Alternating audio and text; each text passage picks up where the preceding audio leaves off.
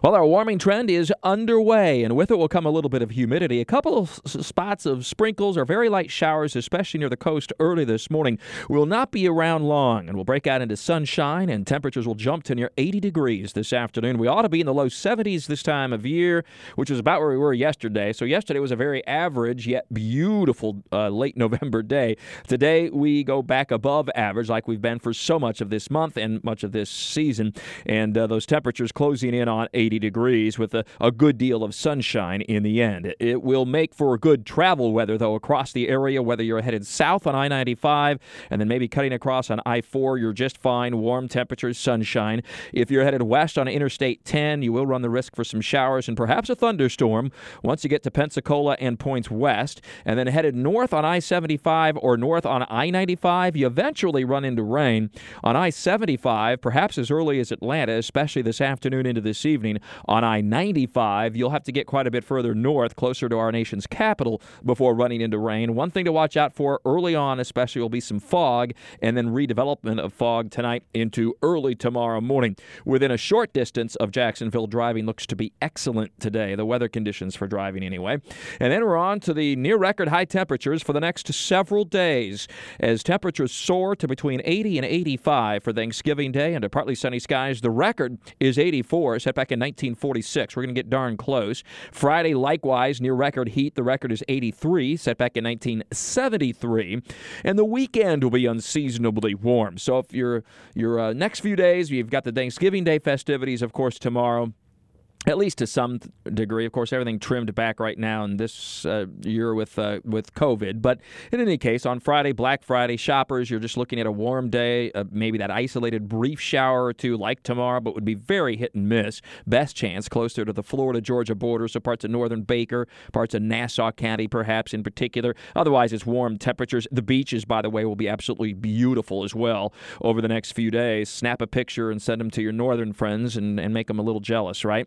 And your weekend will be very warm. Saturday is really the pick day of the weekend. Partly sunny skies, a widely scattered shower or two, but into the low 80s. Long parts of the weekend dry if you have plans to maybe do some holiday decorating. Saturday is your day, although you'll be sweating it out a little bit. But hey, you can wear shorts and a T-shirt. And like I said before, send a picture to your friends up north that are toughing it out in much different weather conditions. And then on Sunday, we have an approaching major weather system. We've been talking about this for the last several days. The fact that next week would be much more active the way it looks the first week of December and the very end of November, and that seems to be coming to fruition. The devil's in the details, as is typically the case, but it's looking like a major storm system will be moving across the southeastern U.S. Sunday into Monday. So travel on the back end of the Thanksgiving weekend is a little tougher, although it still does not look to be cold, so we're looking at liquid, not ice and snow. Even to the north of Jacksonville, we get into the Appalachians, it still looks like liquid. Now, by Monday and Tuesday, that's a different story, but through Sunday, it would be mainly rain. And some of that will include Jacksonville and northeastern Florida.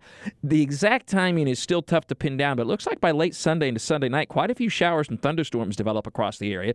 There's at least some risk for strong storms, so we'll keep you up to date round the clock and through the weekend. But that's something to consider, and if you're traveling, a potentially significant severe weather outbreak for parts of the Florida Panhandle, Georgia, and the Carolinas. So that back end of the travel weekend is something to keep an eye on.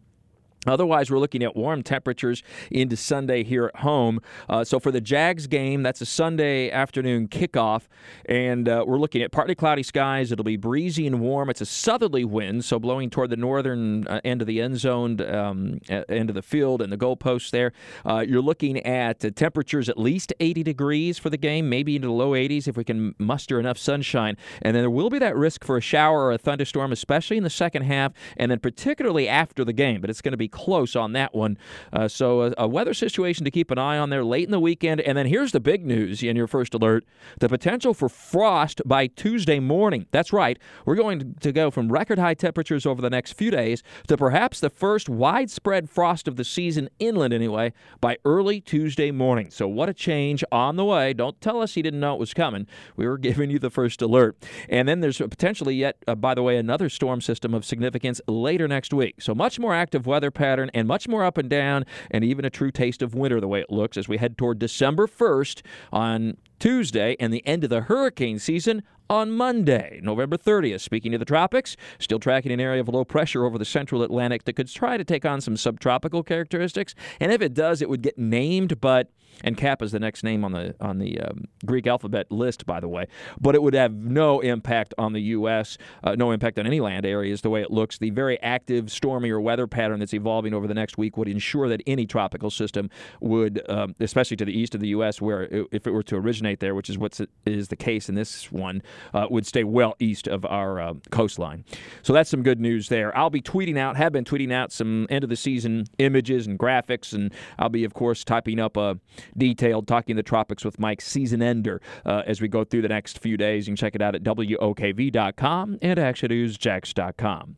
Have a great and safe day. If you're going to travel, do so safely and get to your destination all in good shape, packing your patience as it's going to be a little bit busier than it's been in recent months, and, of course, still considering social distancing.